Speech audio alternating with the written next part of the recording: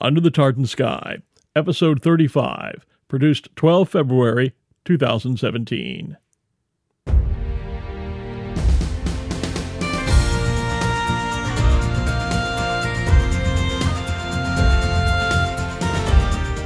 Celtic music is a broad term used to loosely describe the music from the lands of the Celts, primarily Scotland, Ireland, and Wales. At its heart, Celtic music is a folk music, often with distinctive styles, tunings, and lyrics.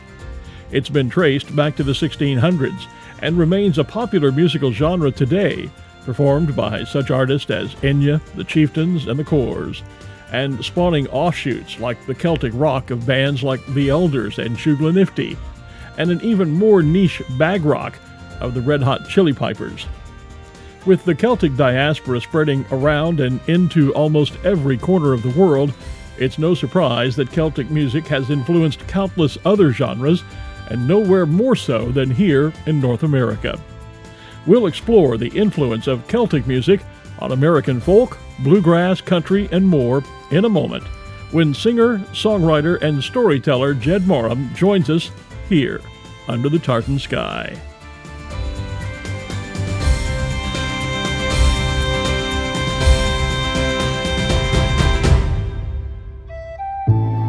History, heritage, archaeology.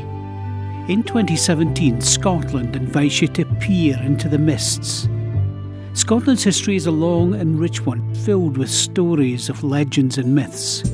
Its heritage can be found in fields of standing stones and the ruins of castles that once were clan strongholds. Through the science of archaeology, new discoveries of ruins and artefacts are continuously being made, that often reveal tantalising new clues to stories yet untold. In 2017, more than 50 events are planned built around 9 major festivals, as Scotland invites visitors and locals alike to come face to face with the past. Great legends have been made throughout Scotland's history. What story will you write when you visit Scotland in the year of history, heritage and archaeology?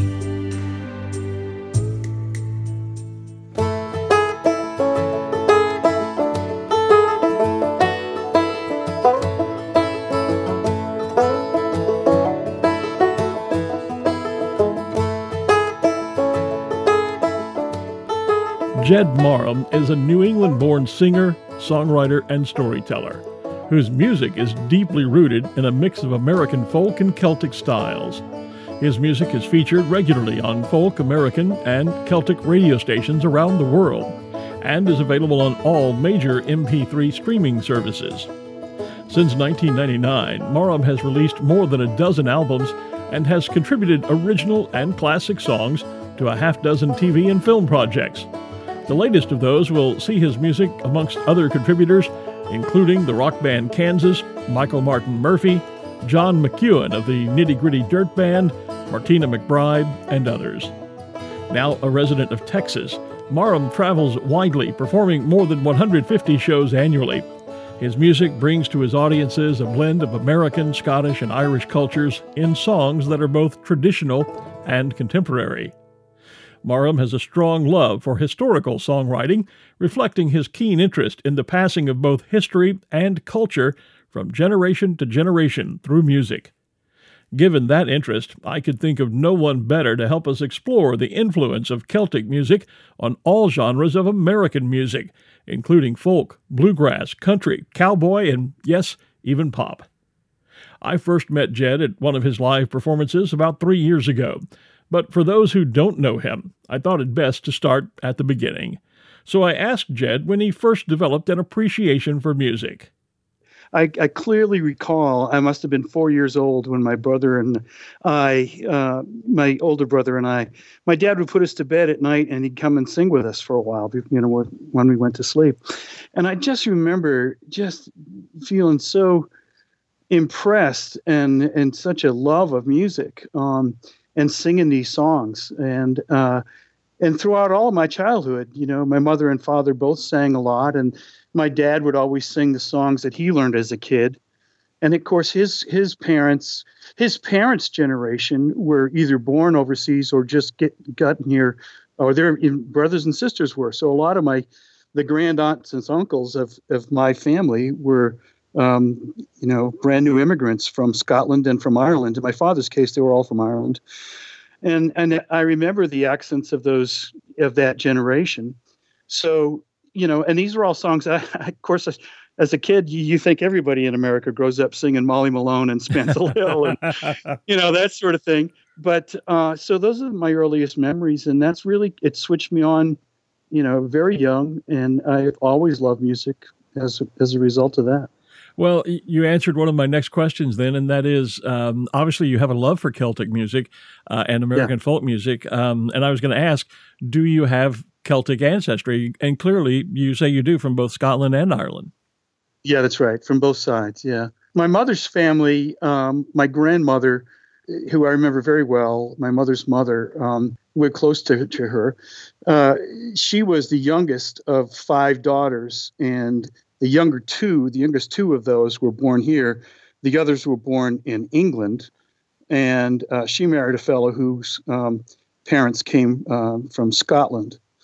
And on my father's side, as I said, they were all from Ireland. So, these are the songs that I grew up singing and learning. And of course, they sang American songs too. And I have pretty much an equal love of American folk music as I do for Celtic. So then you're truly, I guess, the absolute walking definition of Scot-Irish. Yeah, I guess I am. Yeah. As you developed then this love for music, who were some of your early musical influences beyond your family?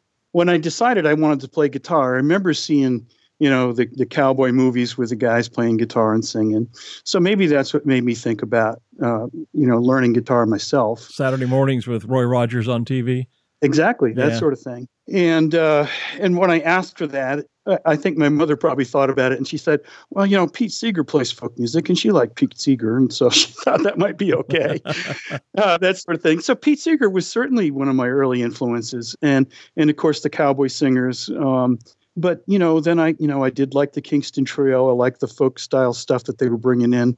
But when I really started to learn music, I was already, one of the first songs I ever sang was a Bob Dylan song, Blowing in the Wind, I think. And at the same time, I was learning guitar. I was taking guitar lessons, and I had a book called The Art of American Folk Blues, I think it was called. And it was a Mel Bay series. Mel Bay is a wonderful teacher, and he's got, great series of instruction books for learning guitar. And so I learned a lot of the early blues songs from that, things like Sporting Life Blues, Mule Skinner Blues, and all that sort of thing. And I'm, I don't know, 11, 12 years old when I'm learning these songs. Growing up in Boston, as I did, we heard from people like Gordon Lightfoot, of course. And yes. And of course, I loved the rock and roll music, the Beatles when they came along. And, I liked Led Zeppelin, but I loved Crosby, Stills and Nash, that kind of stuff. So I did play some rock and roll. I did play some blues. I did have electric guitars for a few years. But, I, as much as I love that kind of music, I guess I'm an acoustic bigot, all I want to do is play acoustic music. As much as I love the other stuff, I'm apt to sit down and listen to rock and roll. But when I play, I want to play an acoustic guitar. I don't even own an electric anymore. So that's interesting because I came up in pretty much the same generation. You've mentioned a lot of the artists that I'm familiar with. And I play bass guitar, started playing when I was a kid, inspired by the Beatles and Paul McCartney. But at some point in my life, I too swung to the, not the folk side so much, but certainly the acoustic side.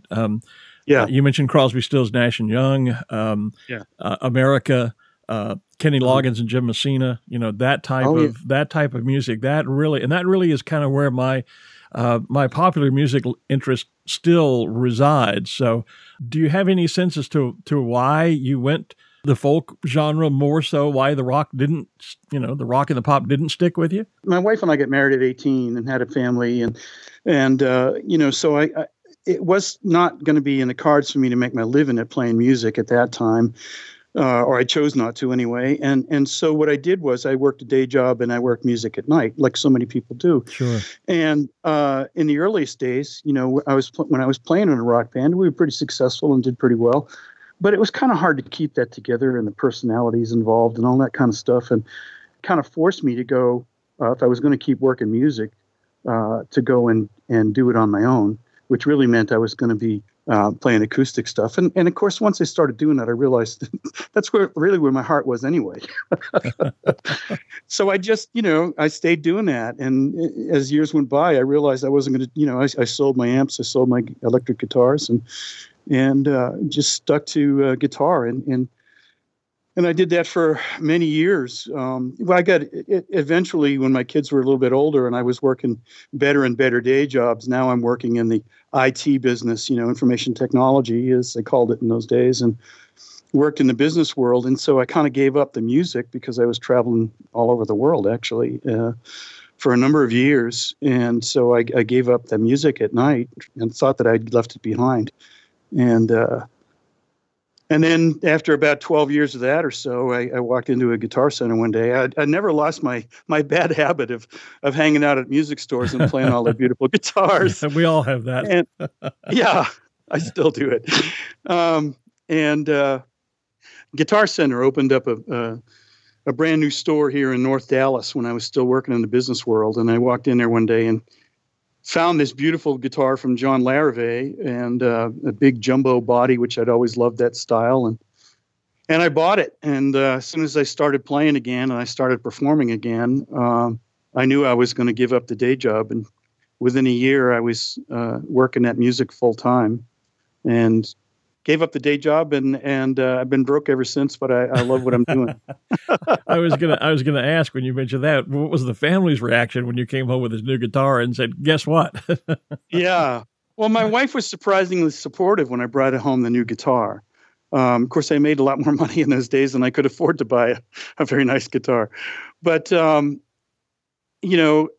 once I started, when I did work in the business world, I was most of that time I was working as an independent consultant. So much the same thing as you do as a musician. You seek out your own work and you work for yourself. And so I just kind of changed the style of work I was looking for.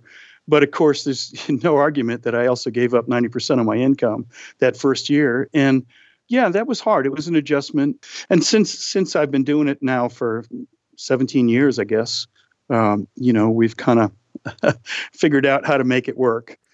So you said this was about 17 years ago when you kind of made the switch, left the business world and went into music full time. Was that when you first stepped out and started performing, or had you done some public performing at a younger age?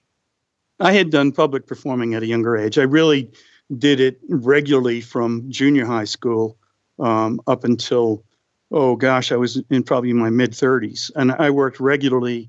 In junior high school, we played coffee houses and things like that. High school, I didn't play so much. In college, I played regularly again, started playing bars and some coffee houses, which is where they did folk-style music. And then, of course, with the rock and roll, that was mostly bars. And so it was an important part of my income when I was young. But I only did it at night, and during the day, I'd work, day jobs. Obviously, you travel quite a bit, as you've mentioned, yes. Performing. And as we've established, you have a very deep interest in both American folk music and Celtic music. So let's take a look. Let's talk a bit about Celtic music in general. We're going to talk about some of your work in specific as well. Celtic music really broadly encompasses the music of the people of Scotland and Ireland and Wales. But is Celtic music just Celtic music, or are there definable differences in, for example, the music of Scotland versus the music of Ireland? Yeah, there are pretty just definable differences, especially in my style. In the Celtic world, I guess you'd consider me a balladeer. I sing songs. That's really what's brought me to music. I love to sing. And I love to sing the songs that tell stories. And I love the ballads and the old Irish ballads and old Scottish ballads. And both of them have a wonderful and rich history. And they're similar in that sense. But the musical style is pretty different. The most popular sort of Celtic music nowadays that we think about, or one of the most popular, is the Irish traditional bands. the so-called the Cayley style bands that play the Irish tunes, and that's not what I do. I've played some of that. I love playing that when I have the opportunity to, but I'm not an instrumental player per se. A guitar player in that world is strictly an accompanist, and it's it's very different from what I do ordinarily as a player. So in Irish trad music, basically you play tunes that are essentially dance tunes, to specific rhythms, jigs, reels, polkas are pretty popular in Irish music, slip jigs, all these variations on those rhythms, and everybody plays the tune. All of the tune players, will play the tune, and then they'll play that tune, 3 times through, and they'll jump to the next tune, and they'll very often decide what those tunes are ahead of time. That's the best way to do it. But sometimes if you're in a bar in a session, and it's just kind of free for all, they'll just go on and on and on, jump from tune to tune, and somebody will take the lead, and off you go. But that's different from what I do as a singer. My interest is in singing the songs. The songster, the balladeer in Irish music and in Scottish music, they're very similar, and there's some differences in the style, perhaps, in the way the Irish develop melodies and the way the Scots do, but they're pretty similar, actually. Well, and is it fair to say a balladeer is what many of us would refer to, I suppose, especially in more historic times, as a minstrel, a person that kind of traveled from place to place, in many cases, singing songs to earn his keep, really. And in a way, I know a lot of the early, and I'll use the term minstrels, you can correct me if I'm wrong, traveled around the country, and that was how a lot of history was told and carried on from generation to generation for a while, was through traveling singers. Yeah, I think that's true. Yes, definitely.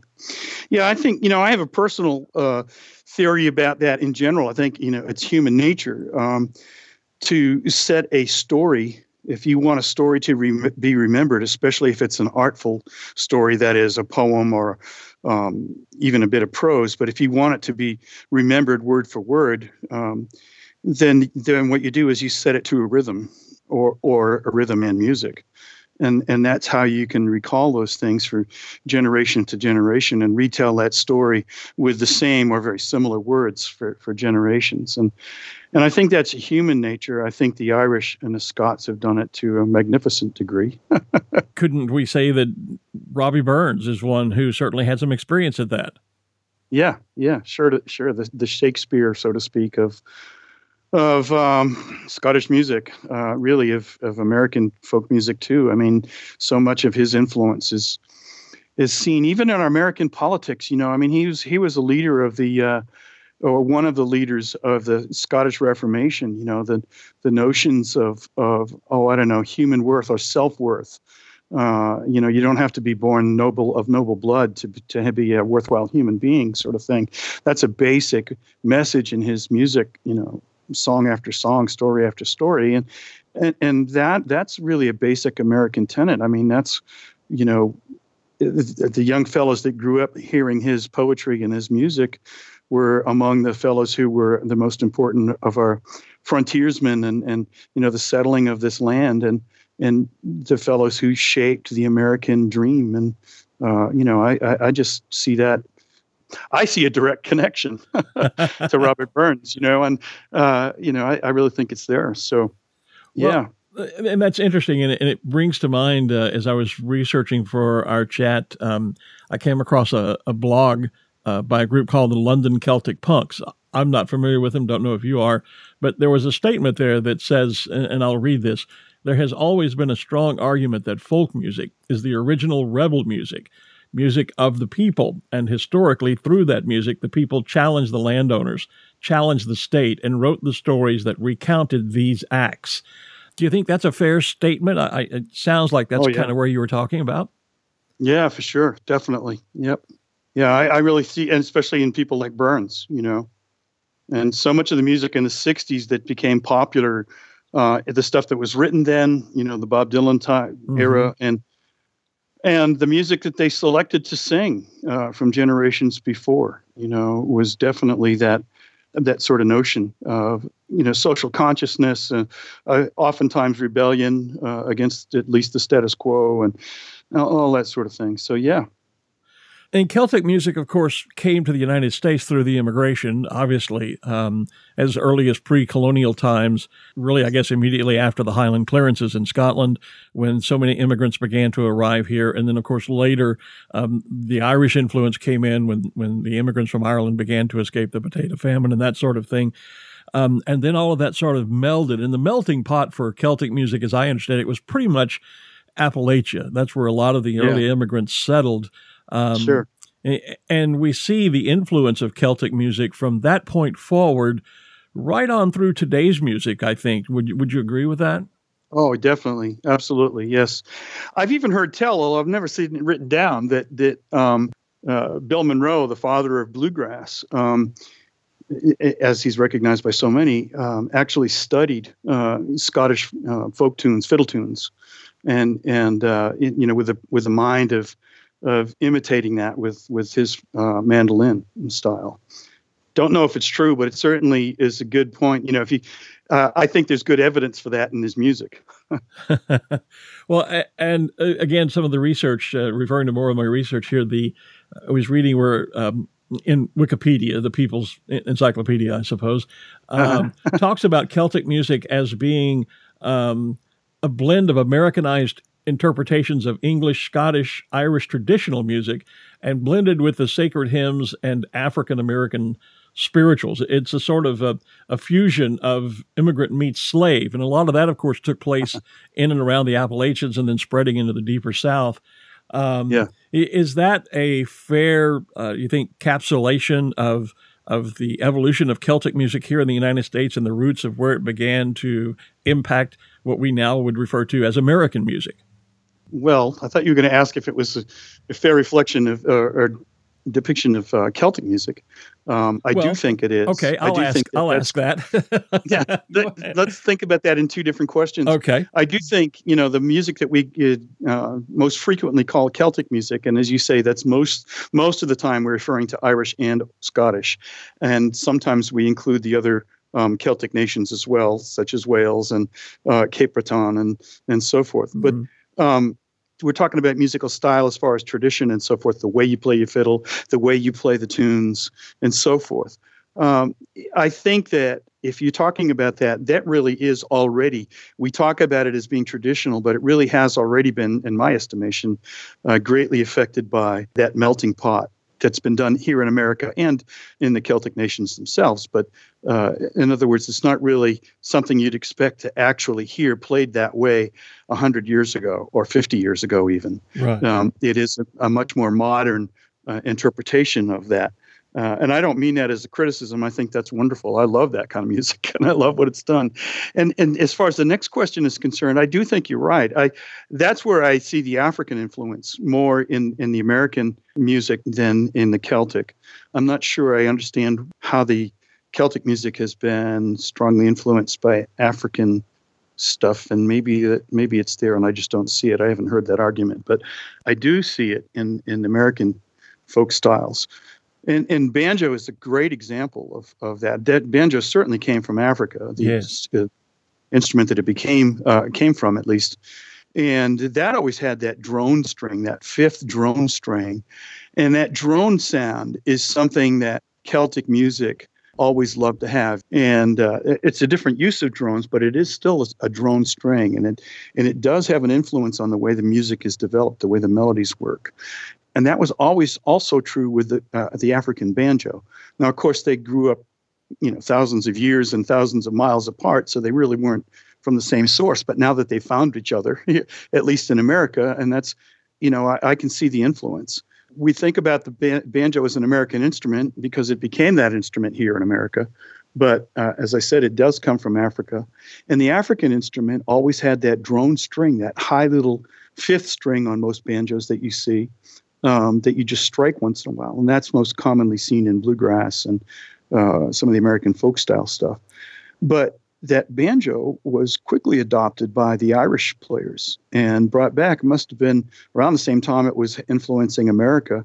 They dropped the drone string, interestingly enough, and they shortened the neck a bit and put heavier and tighter strings on it. And then they use it as an instrumental a melody instrument rather than chords for the most part. Uh-huh. So it did have an influence on the Celtic music in that sense. And we're kind of getting into the meat of the issue, and that is how Celtic music has influenced music that we listen to today, or American music, how it's migrated from the Celtic nations into the United States, and of course with the immigrants.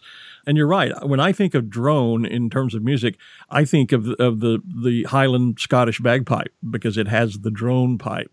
I never really thought of that of the drone sound in terms of being created in another way, either vocally or instrumentally, as you're talking about with the drone string on the banjo. And it brings to mind my interview not long ago with Dougie MacLean, who of course is one of Scotland's great singer-songwriters. And he talked about how he writes a lot of his music using open tuning. Now, am I sensing that perhaps he's doing that to create that sort of drone sound within his music that perhaps I was never aware of before? Yeah, I think so. I think so. There are several open tunings, so-called, for guitar, and some of the other instruments like the Irish bouzouki and various citterns or mandolin family instruments that they use. Even banjo uses some open tunings. Well, banjo is actually an open tuned instrument to begin with, but they use the open tunings in the Celtic music. For the most part, they use what's called a modal tuning. And modal is simply a description of the scales that you use for the instrument. You have major scales, you have minor scales, you have modal scales, you have other kinds of scales, and they all have a different sort of feel to them, an emotional response, I suppose you have. For example, I think most people understand that a song that's done in a major key, you often think of as a happy song, and a song that's done in a minor key, you think of as a sad song. But if you use a scale that is called modal, it's kind of somewhere in between. It's not quite happy. It's not quite sad. It's something in between. It gives you sort of a longing sense of, wanting fulfillment sort of thing. That's the emotional response to modal tunings. And you do it on your guitar. Now, a guitar, generally speaking, in standard tuning, is a chromatic instrument, much like a piano. All the notes are there, and you simply, use the fingerings that you want to get the sounds you want out of them. If you tune it in an open tune, as they're so called, then you are tuning it more like a harmonica, in that all of the notes aren't there particularly, and in the way that you want to play it. And all these fingerings different, and you are playing in a specific key. Now, chances are you can play in 2 or 3 keys with that tuning pretty comfortably, but basically you're meant to play in that one key. And you do it to achieve a particular sound. In Irish and Scottish music, they do those modal tunings, and the most popular of which is called dadgad, but there are also others, and I know Dougie MacLean uses others.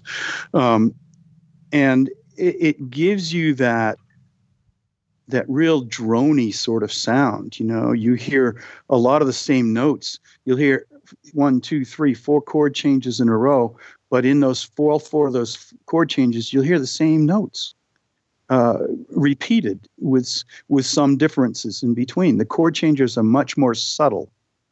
It's not quite as obvious that you've made a change. And you do it on purpose. Again, it kind of sets the mood for the music that's being played against it. And it's a very, very interesting, and it's a beautiful sound. It's challenging in that it changes the way you want to play the guitar. If you play that way all the time, and of course you've developed all the chops, so to speak. But you play up and down the neck much more often, for example, rather than in a certain position. If you want to change keys dramatically, you probably have to snap on a capo rather than just change the chord forms you're using. So, it's maybe we're getting pretty technical here, but the reason you generally use, especially in Celtic music, the open tunings is because you are looking to get a droney sort of effect, and you're looking for a particular sort of sound in your accompaniment. Okay. And Dougie MacLean does it beautifully. As does Jim Malcolm also. Yes. Another, really sophisticated and elegant player. And it's amazing when I watch guys like Malcolm and if people can think, oh, he's a good guitar player. But if you're a guitar player and you watch him play, you think, wow, that guy is really good. He's much better than people could tell just from, watching. Jim actually, as you probably know, comes to the States every year and does a wee tour of home concerts. And I've had the chance to see him for the last 2 or 3 years. Hopefully one day I'll get to sit down and do this same thing with him when he's in town next time. Right. I don't want to get off the banjo because it's an interesting instrument. Yeah. We know that the fiddle, for example, came across the ocean. It came with the immigrants and became a very integral part of music in America. The banjo, as you say, came from a different direction, came from Africa with the slave population and was adopted into American music. But as you just mentioned, it also kind of immigrated the other way. It went back across the pond into Ireland, particularly, where it's a very popular instrument. That's right. And in America, as I understand it, one of the reasons it became so popular is that you can play a lot of fiddle tunes can be played on the banjo. There's a lot of translation there, back and forth. You play guitar, you play mandolin, you also play banjo. And it brings to mind one of the pieces, because I do want to get into some of your specific work, and that is Kayla's Waltz. Kayla's Waltz. Kayla's Waltz, okay. Yeah. And that is a beautiful banjo piece, but as I was listening to it, I began to think, this begins to sound like a fiddle tune. I think I could hear it being played on the fiddle. Am I off base there or anywhere close? No, you're right on. That's exactly what I was thinking. I did write it, on the banjo. It was a melody I was fooling around with for a little bit. And I carry these little bits of melodies all the time, and I always fool around with them and this and that. But every once in a while, they take a tangent, or I find a new interpretation of that little piece of a melody, and all of a sudden, I'm off and running into a new melody. And that's what happened with Kayla's Waltz. And very often, they become songs. But I always knew I wanted to write something that, frankly, could be played on the fiddle. And I was looking for a waltz. And as I wrote it, I kept thinking, oh, man, this sounds so good on the banjo. And surely there are banjo waltzes. And I wasn't sure if they were at the time or if I was just amusing myself. But yeah, I developed it on the banjo, and I kept it as a banjo melody. And at the time I was writing music. I've done music for, I guess at this point, 6 different film and TV projects over the years. And I was doing the whole soundtrack for a film called The Road to Valhalla. And they specifically asked me to do the music and write the original music for it because they wanted to have a blend of American and Celtic musical styles. And so that was my thinking throughout that whole project. And Kayla's Waltz is one of the waltzes melodies that I wrote for that project.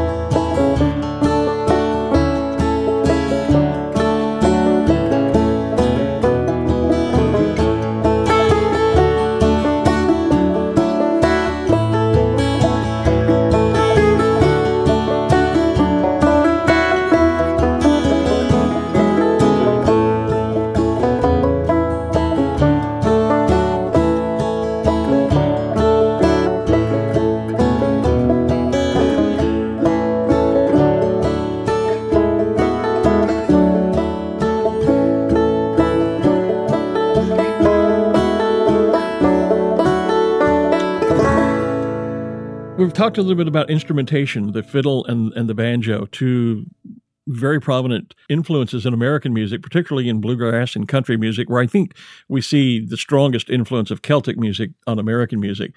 But the song stylings of Celtic music are also present in American folk music and in certainly in modern country music, bluegrass music, and probably across all genres. Let's talk a little bit about those. You talked about early on that Celtic music, especially the ballad style, has that longing for love. You certainly see that in modern day country music. Man leaves his woman, woman leaves a man, the dog dies, somebody drinks my beer, whatever it might be. Longing for love is certainly a feature in modern day country music. Sure. In fact, if you have a guy whose wife leaves him and steals his pickup truck and takes all his beer, that's the perfect country song right there. And all of that kind of then begats, I suppose, the drinking song. And I'm thinking in terms of It's 5 o'clock somewhere. There certainly are a lot of popular drinking songs out there. And that's true. And drinking, alcohol is certainly a subject not uncommonly found in Celtic music. Yeah. So I guess we see those different types of stylings, and something we touched on earlier, and that is taking a story and setting it to music and creating a song. And so the use of a song to tell a story, again, is a very popular songwriting style, even in pop music. I mean, you can go to some of Taylor Swift's songs are, basically her telling a story about things that are happening in her life. In terms of going back into your music, I'm thinking of some of the tunes I was listening to. The Massacre of Glencoe, of course, tells the story of a very infamous history in Scotland. I was quite attracted by Witch's Well, and I'll get you to tell me about that in a few moments. And the ultimate, of course, in terms of ballad to me, as a Scottish song, is Loch Lomond. But let's get into Witch's Well. I found interesting because I'm correct that that's an original of yours. Is that right? Yeah, it is. I wrote that with a woman from Phoenix. I'm sorry, I keep saying Phoenix. It's Tucson. She's a professor of Native American law at the University of Arizona in Tucson. And it's knowing that I have an interest in historical songwriting. And so she asked me about that particular thing, and she presented me with some poems and some of the basic history. And we worked back and forth over email and in person on that song, and that's where the lyrics came from. And when she first gave me the idea, she said, "Do you have any thoughts for this melody?" And I said, "You bet." A number of years ago, I had this notion for writing this long historical ballad, the way they used to write about, a particular historical event. And so I had this notion of telling a story like that, and I had this melody that I wrote for it. Anyway, I never did develop the lyrics for that, but I loved the melody, and I played it years and years and just kind of kept it on the side. So when she presented me with this medieval story, I thought, oh my God, it's perfect. So I just kind of worked with her to fit her poem and her story to the music, and that's the result. They came in the night with their torches alight, and in terror they hunted them down. The wagers of sin and their practicing kin would be seized in the name of the crown. Scotland's King James pointed fingers of blame for the malice that ravaged the land. These witches must pay, we must purge them today, have their practices forever banned. Let the madness begin, the cleansing of sin, the devil will fight and win. Accusations fly, and your fate is nigh, let the trials begin. You sickened his cattle, you killed her, no babe, we named you. You're a witch.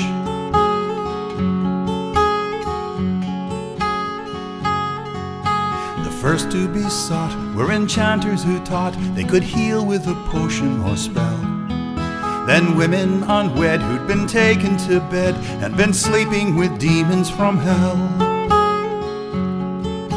And when they were done, sure the righteous had won, and the balance of grace been restored. Hundreds had died, all of Scotland had cried, but been purged in the name of the Lord. Let the madness begin, the cleansing of sin, the devil will fight and win. Accusations fly, and your fate is nigh, the trials begin. You sickened his cattle, you killed her new babe, we named you. You're a witch.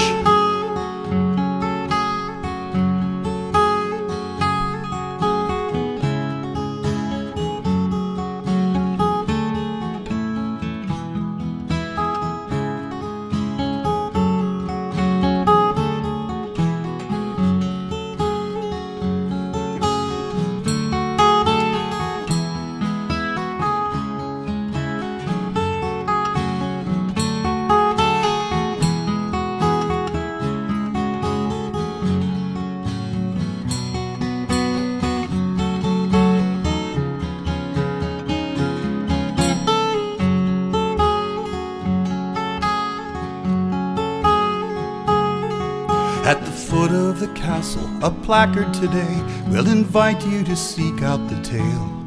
It's been hundreds of years since the trials and tears, and the story of old witches well. It's a shadow that's cast from the tales of the past. It's a story of heartbreak and pain. We tally the cost of humanity lost. It's a price that's too dear to be paid.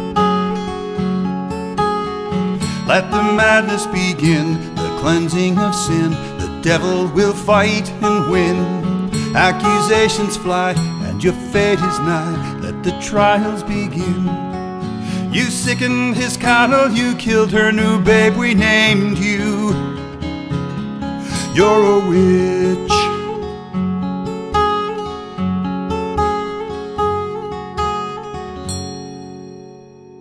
And that's another element of Celtic music I wanted to explore, and that is that a lot of songs that we know very well, that are in fact considered to be very popular American songs, are often older Scottish, Irish songs where some brilliant American has, or maybe just a brilliant immigrant, has taken a well-known tune and set new lyrics to it and a new title to it and come up with a new song. A couple of examples I know of, Cotton-Eyed Joe.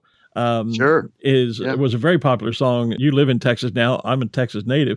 Cotton-Eyed Joe is very popular on the dance floors, et cetera, in Texas. And that's a remake of an old Irish tune called The Mountaintop. Yeah. Buffalo Gals is another one that I remember from my childhood, and that's from a tune called Battle of Boyne.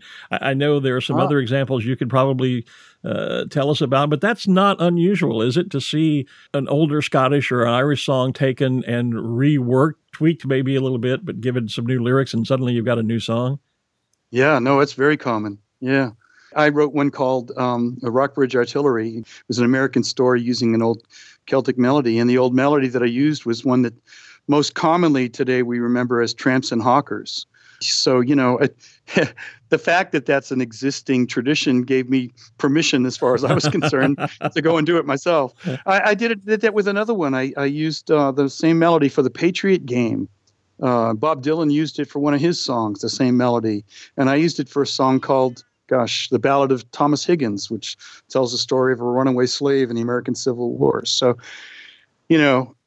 it's a great tradition, as far as I'm concerned, reusing these beautiful old melodies that people know and telling a new story with it.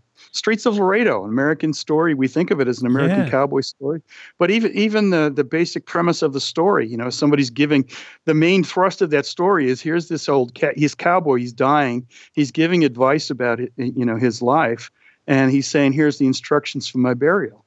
Well, that's the basic premise of the Bard of Armagh and the Unfortunate Rake, the Unfortunate Lass, songs from Ireland and Scotland and England even, that all had that same sort of notion. They've taken that same basic notion for 400 or 500 years, maybe longer, and used the same melody. It's amazing. That brings to mind another of your songs that has really struck with me as I've been listening to your music. You talked about, people reflecting on their lives, et cetera. And probably right now, my favorite track of yours is Even As I Ramble. Another one, I think, from one of your film projects. Yes, it is. I was reading in the liner notes that's the story of a soldier coming home from the Civil War and reflecting on, what he's been through the past several years, kind of maybe looking a little forward to what his life's going to be now. Tell us a little bit about Even As I Ramble. Oh, that's great. I'm glad you asked about that one. Well, that was another one. That one started out as a banjo melody as well. Only this time, I always had in mind the story, the basic story behind this. And the basic story was a young fellow, as you said, who was at the end of the American Civil War, especially the guys in the South, had to spend so much of their time walking home. I mean, catching rides where they could, but they spent hours and hours walking. And I'm thinking, as you spending all that time leaving the war behind you, it must feel like coming back from Mars when you're going back home. I mean, as terrible as it was, you loved the guys you were with. It was terrible to be in all those battles and so forth, but you're leaving them behind as much as you're happy about going home to seeing your family ahead of you. So I thought, what would that debriefing be like? And I just imagined this young fellow walking down those dusty roads and alongside the bubbling brooks and, covered by the trees sometimes and out in the sun sometimes. And what would I be doing if I was walking and hitching those rides? I'd be singing songs. I'd be humming the melodies, the tunes, that I grew up with. And as I'm doing that, it's almost meditative. You eventually feel like your footsteps are what's turning the earth beneath your feet and, all of that sort of thing. And that's what, each new footsteps brings the midday sun, so to speak, and so all of that was in my mind. And at the same time, I'm thinking about where I'm going home too. And so all I wanted to do, once again, paint with a broad brush, but give you a hint about what that experience might be like. Morning sunlight through the trees, my song sails on the summer breeze, repeating every word I said like running water through my head. Even as I ramble,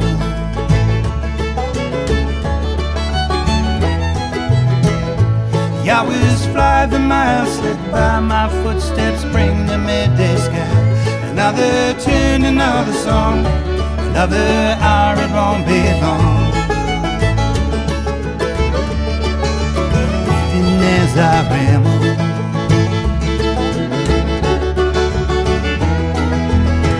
oh, I've seen trouble and I bear a heavy load since I started out to roll.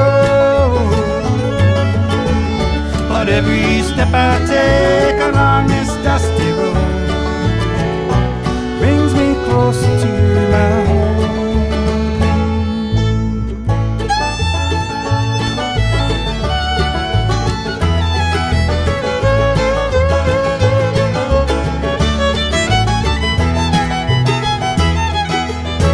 I can't forget the things I saw, the lonely years I fought this war, the lives of friends I left behind, ever present in my mind. Even as I ramble,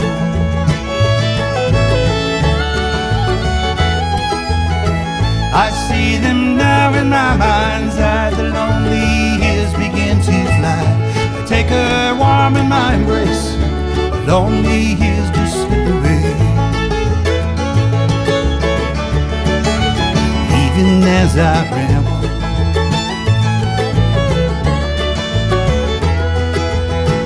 oh, I've seen trouble and I bear a heavy load since I started out to roll.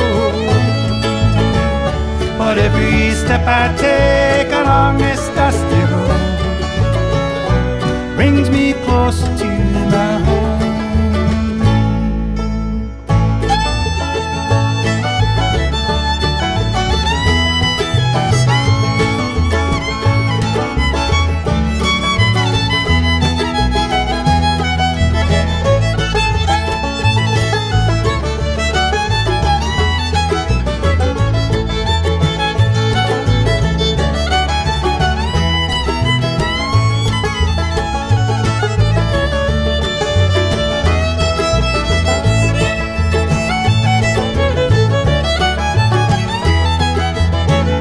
I've seen trouble and I bear a heavy load since I started out to roll. But every step I take along this dusty road brings me closer to my home.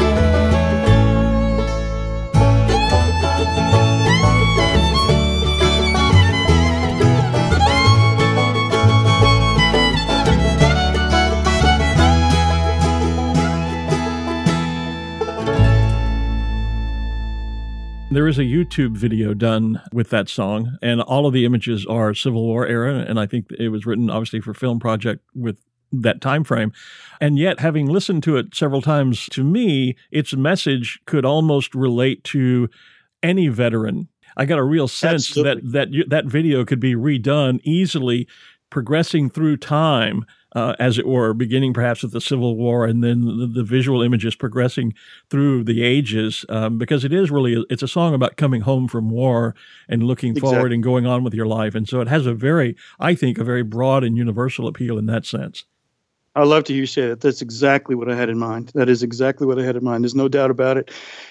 For me, a lot of times the historical part of the song is simply the backdrop that I use to tell my story, and it's always the human side of the message that I want to convey. And I can choose lots of different backdrops, I suppose. And in that case, I chose there was a particular film project that I was working that made me grasp that human message, as you said, about here is a young man coming back from war and looking forward to what he's coming home to. And that, as you say, could be any war. And one of the most exciting things to me when I first released that album was to see that song played on days when, like Memorial Day and some of the Veterans Celebration Days and so forth on the radio, and being part of programs like that. That said to me that the disc jockey got it.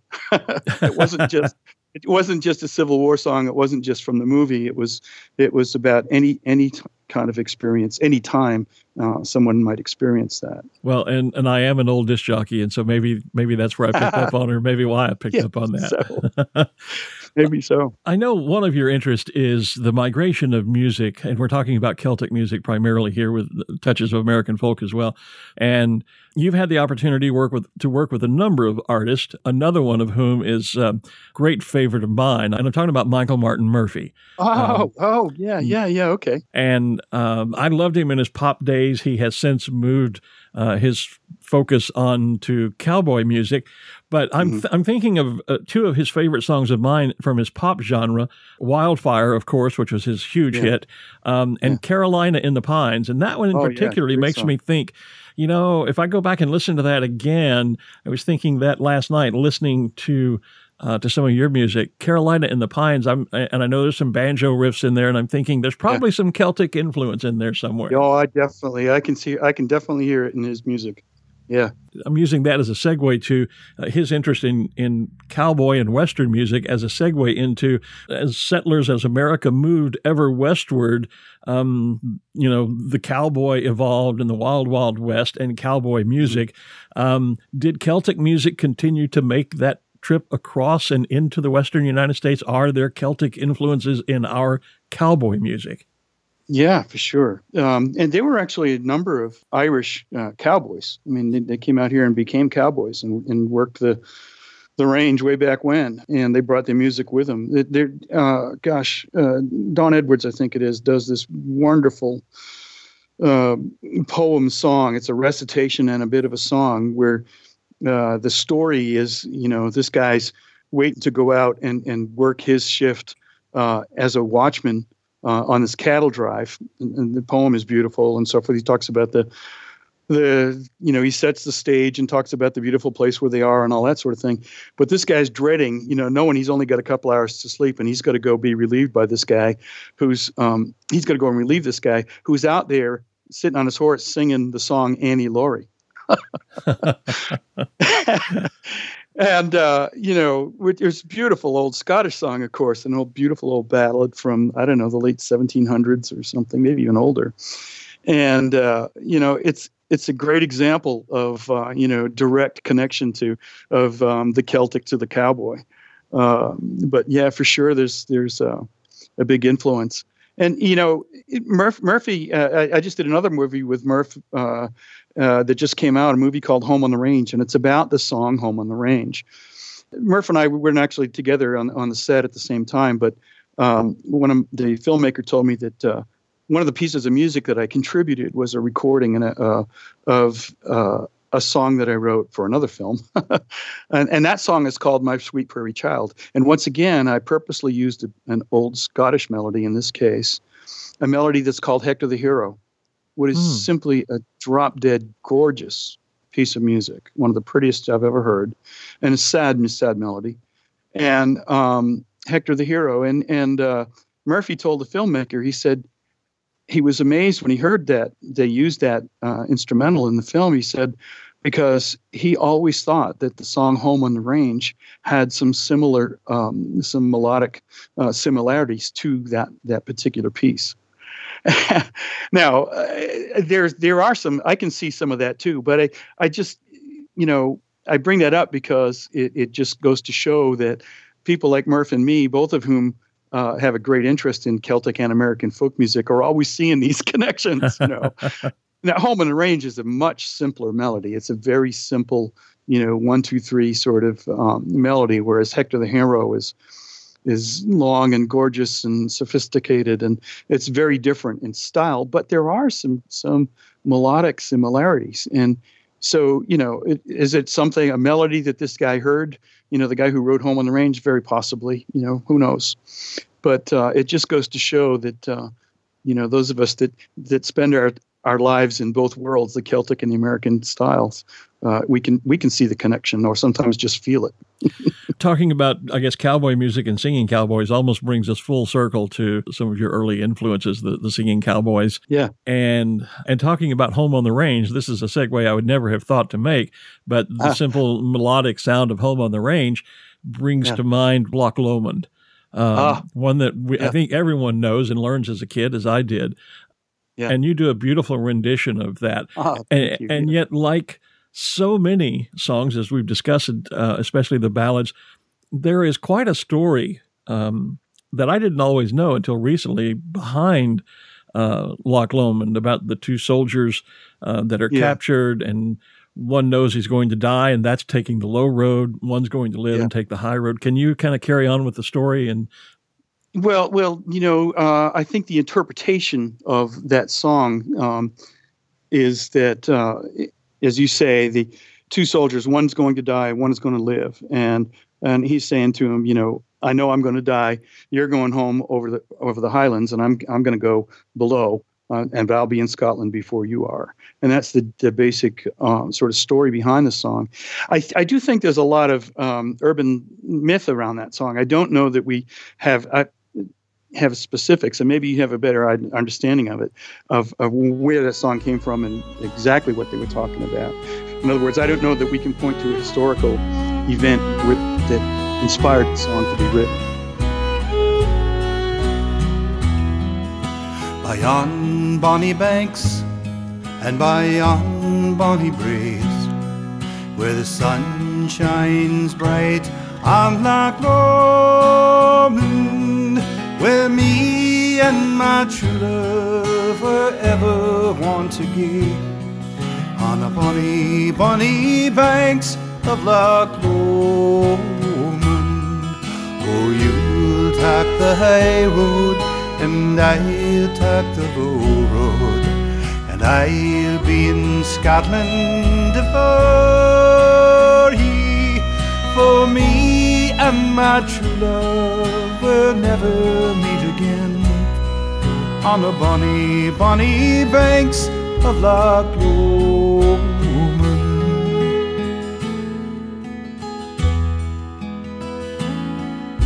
'Twas there that we parted by yon shady glen, on the steep, steep sides of Ben Lomond, where in the purple hue the healing hills review, and the moon coming out in the gloaming.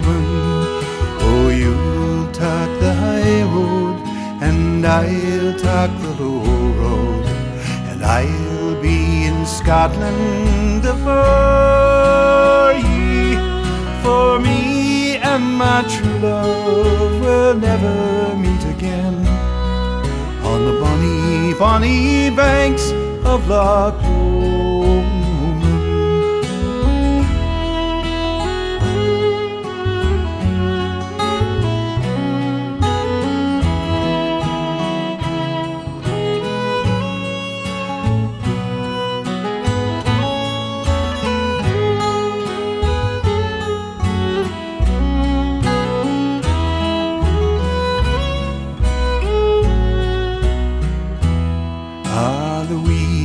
birdie sings and the wildflower springs, and in sunshine the waters lie sleeping.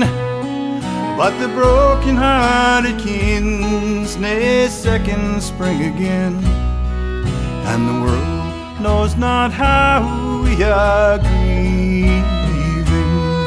Oh, you'll take the high road, and I'll take the low road, and I'll be in Scotland afore ye. For me and my true love will never meet again on the bonny, bonny banks of Loch Lomond. Oh, you'll take the high road, and I'll take the low road, and I'll be in Scotland afore ye. For me and my true love will never meet again on the bonny, bonny banks of Loch Lomond.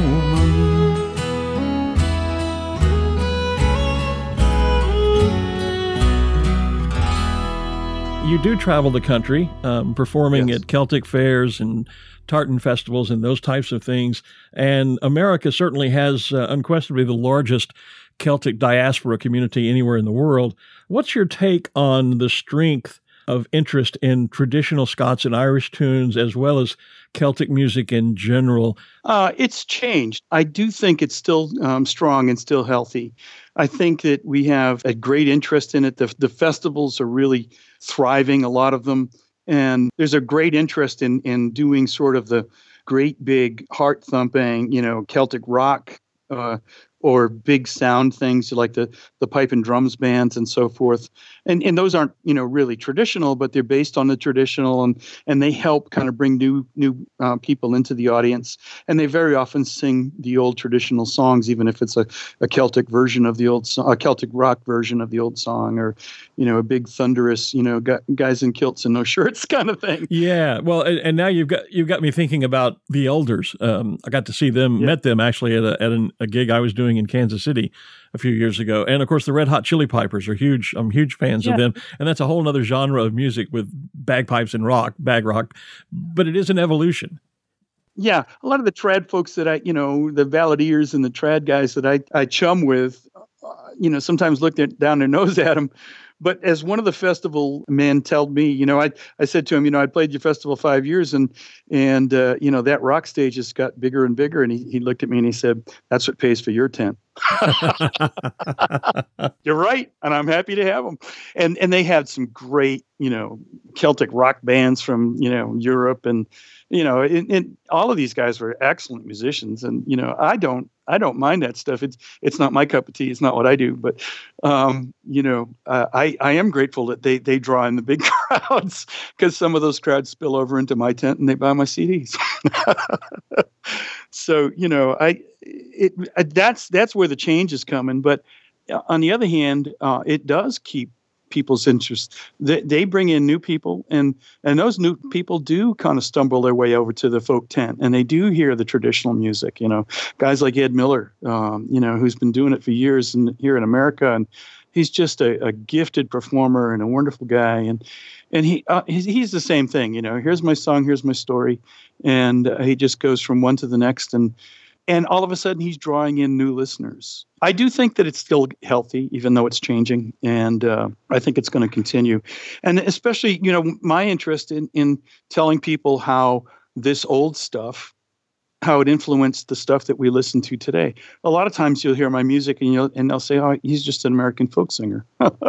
But I'm singing an Irish song or a Scottish song or vice versa, So I got my feet firmly in both worlds, and my audiences recognize that. And I think I'm helping them see the Celtic roots of American music.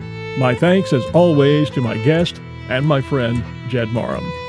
If the opportunity arises, I strongly encourage you to take in one of his performances.